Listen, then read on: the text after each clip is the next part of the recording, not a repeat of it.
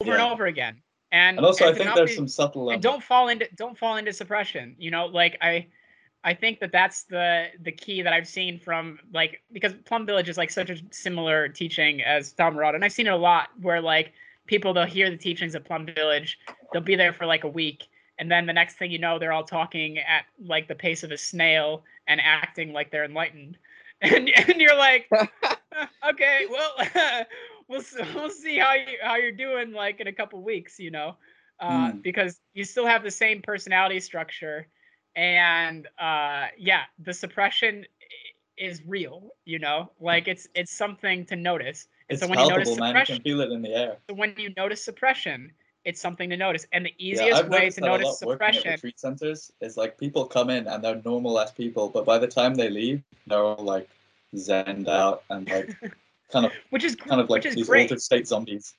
It's which great, is yeah. Like they seem a lot happier and stuff, but it's like, did you need all that, like, did you need all that fluff to become happier? Like, did you need all that, like,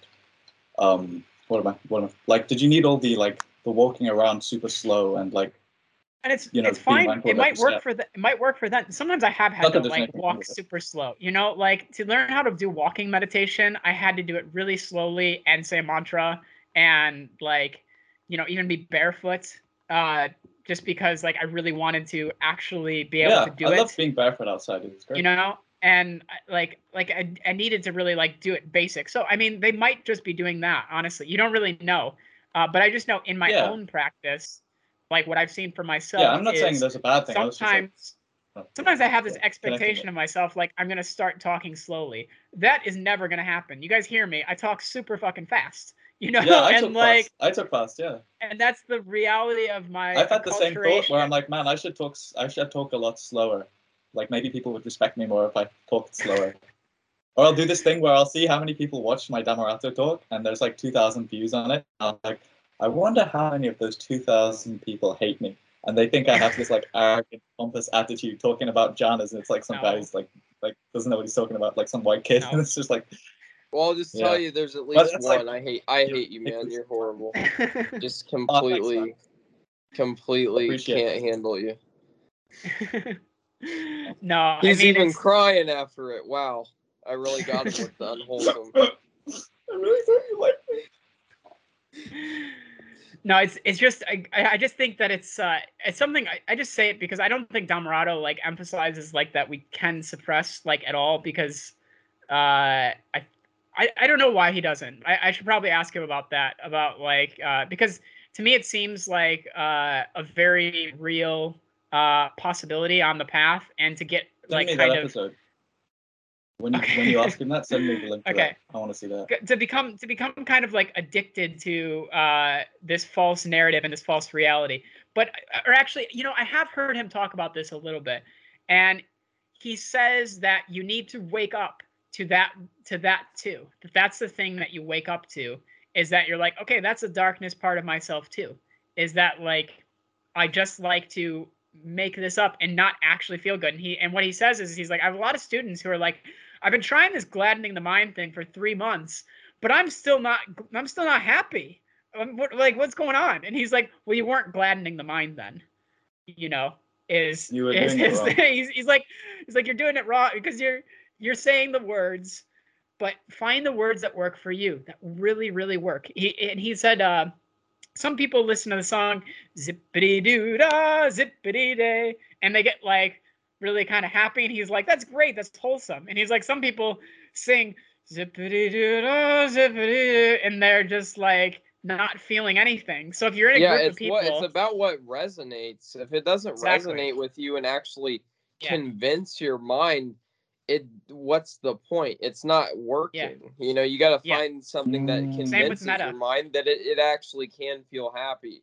And that's going Yeah, to be different for every single person, what the specifics of that are going to need to be. But it's so it's the much same That's with easier such a from meta. good my point. perspective to gladden when you have sati, you know, and you're able to develop that more and more. Like as you practice, it makes it easier for those wholesome thoughts to kind of plant and grow and make a difference. Yeah, And that's one thing I was telling Rob, because he was telling me all about like this gladdening the mind with basically concepts and language essentially, and how hard it was and how it wasn't working. And I was like, well, how much of just that cut out the time were you language. mindful of the breath? You know? Yeah, cut out the language. Yes. After a few thoughts, like I don't have any anymore. Like honestly, how it works for me generally is like maybe I have to have it for a little while, but then the thoughts drop, you know, and then there's just the pure feeling of piti and sukha that are there, you know. Yeah, I mean, and this is at the end of the day more of a feeling practice, and past first jhana is all feeling, right? I mean, at least from what I remember Dhammarato saying, I think thought ends, thought stops after first. But even jhana, on a more practical, not like in the jhana level, just everyday life, like if you're not practicing trying to get to second jhana or something, the thoughts also stop, because like of course if I was sitting there like, well, I wouldn't say thought drops at second jhana. I would say emotional attachment / identification with thought drops at second jhana. So the thought can still arise, but it doesn't feel like it's you thinking. It's I don't know. There's gaps in thoughts. Right? Yeah, there's gaps in thoughts for sure in second jhana. Yeah. There's gaps in thoughts like no, but that's like boom, just a gap, boom, just a gap. No, but that's like kind of like almost. But that's the factor that changes it from first jhana to second jhana, is you notice at the end of your out breath, the thoughts dropping and the time period becoming extended, as to when and the piti is reduced. So if you're having a thought, are you in? Can you be in second jhana and have a thought technically? Yes. Or I don't know. Yeah, 100% you can. I don't know if you're not thinking the thought, like what I've heard from people. Even I think Daniel Ingram. Their definition's dumb. His definition is that thoughts stop too. Yeah, I think. But it's either second or third, but it doesn't matter. Off cushion, dude. Rob's second jhana. I want to. He is an expert. Guys, it sounds look, like right now. It doesn't. It's either no, but look, it's either. I'm just saying, like, it's either second or third jhana. It doesn't matter. Let me say one thing. All right. Go ahead. Okay, say your bit. It's either second or third jhana that applied and sustained thought drops away, and either way it doesn't matter because they're both. But it definitely the instructions that I received from Dhammarato was watch the thoughts fade away on your out breath and watch them not reappear after you're in a solid first jhana. Watch that happen, and that's sort of been what's happened. I don't know. I don't know whether it's second or third. I have no idea. They all seem the same to me. Like, Yeah, it's hard to differentiate them. So go ahead, Rob. Go ahead. Okay, so this is the point I'm trying to make. There's nothing wrong with having an ultra strict definition of jhana.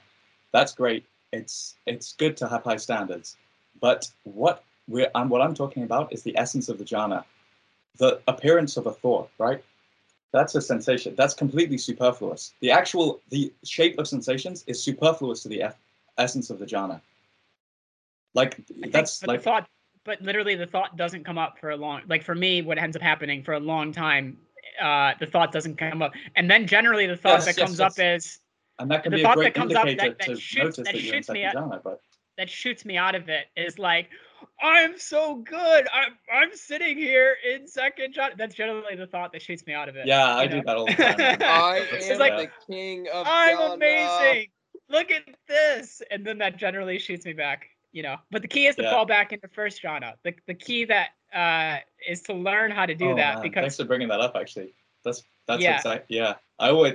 There's never not going to be a time I need to hear that, because I always will get like I'll land like a great state for like 2 seconds, and then I'll think, wow, that was cool. Oh shit, I'm back in hindrances. Yep. And then I've got to go back to the first jhana and start all over. Well, wow, that was cool isn't a hindrance. That's a wholesome thought. Yeah, and so that can happen in first jhana. Right. So it shoots, and that's what I'm saying. It shoots you back immediately. So if you're in third jhana, solid, it shoots you back. That's just where I'm at right now. Is like it just happens over and over again, like that. Now, if you have the thought, and you have to, wow, I'm so good at jhana. I'm so much better than Tommy from high school. That's a hindrance, or not. Honestly, I've had the thought because of the ill will tied in there, you Yep. know?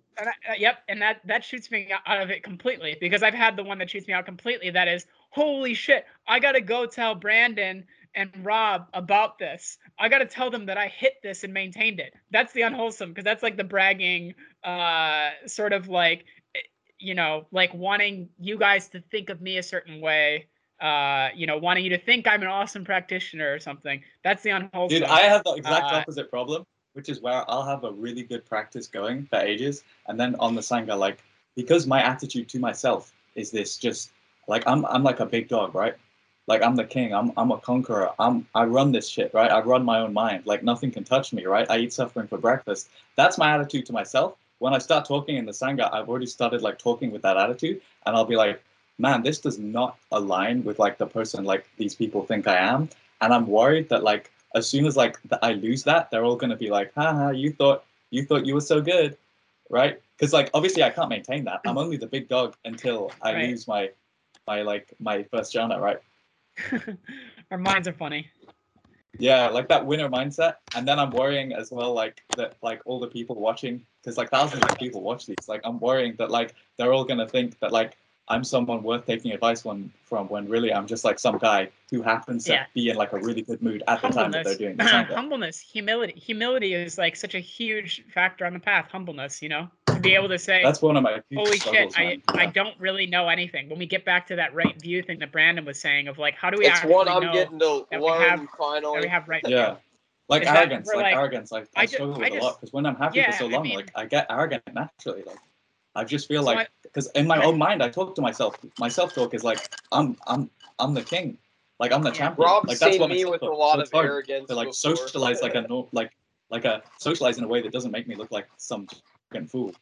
So I'm very confident in the viewpoint that the hindrances are not are actual hindrances. That's like about the extent of like my confidence, though, you know, and like this humbleness developing. It's not a false humbleness. It's not like, oh, I'm so smart, but I'm gonna act like I'm not so smart. Like, you know, sometimes you can do that in life, where like if somebody talked to me about farming, I'm obviously an expert. Like if I acted like not an expert and I was in a group with you guys, I just look like an idiot, you know. But like with meditation, I actually know that like I really don't know, because it could change a lot of these things that I'm saying right now. In 5 years, I might look back at these videos and be cringing and be like, yes, oh my God, that's so wrong. That's a good thing that you would have that growth and be able to see that. You know, exactly. There's nothing wrong. But I really think it's important, your Rob, best shot now. that I point this out, though, because it's really helpful, just because I've noticed it for myself.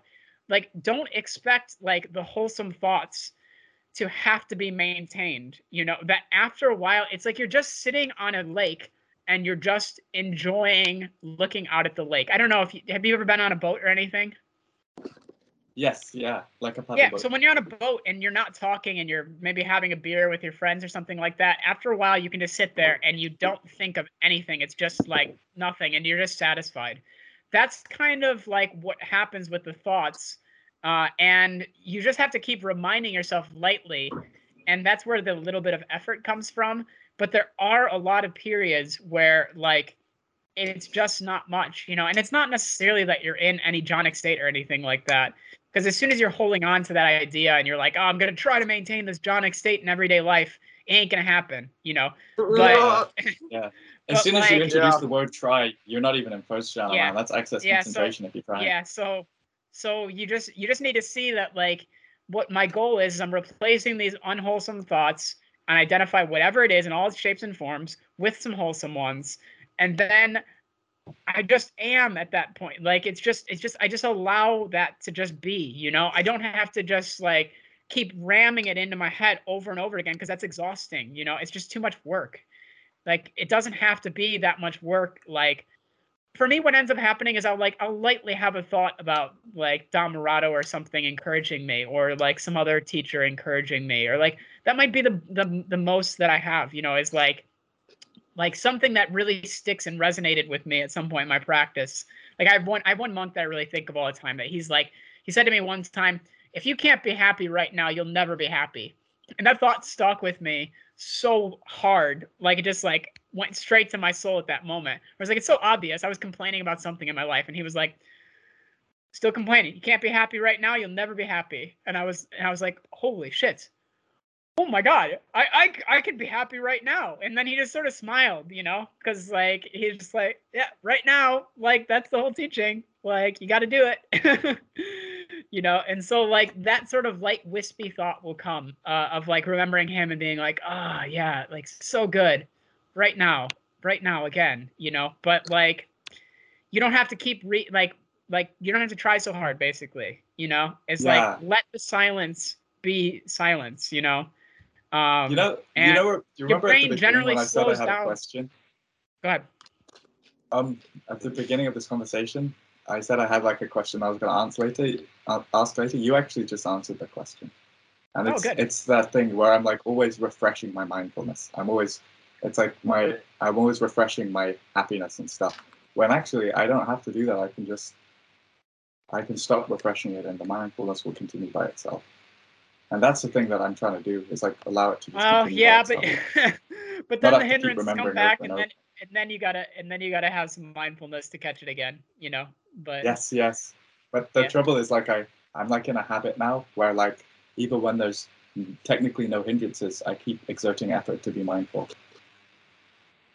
Like I keep trying to refresh my mindfulness and think another whole your hindrance right now. I don't have to. Effort. I can enjoy the last one. I was gonna say your hindrance right now is like kind of berating yourself, berating your practice, you know. And I can see it clearly because I'm on the outside, where you're like wanting your practice to be some way that it's not, and wanting your reality to be some way that it's not, and you're like, I got to get this like magical sort of like balance going, and like I have this picture of how my practice should be.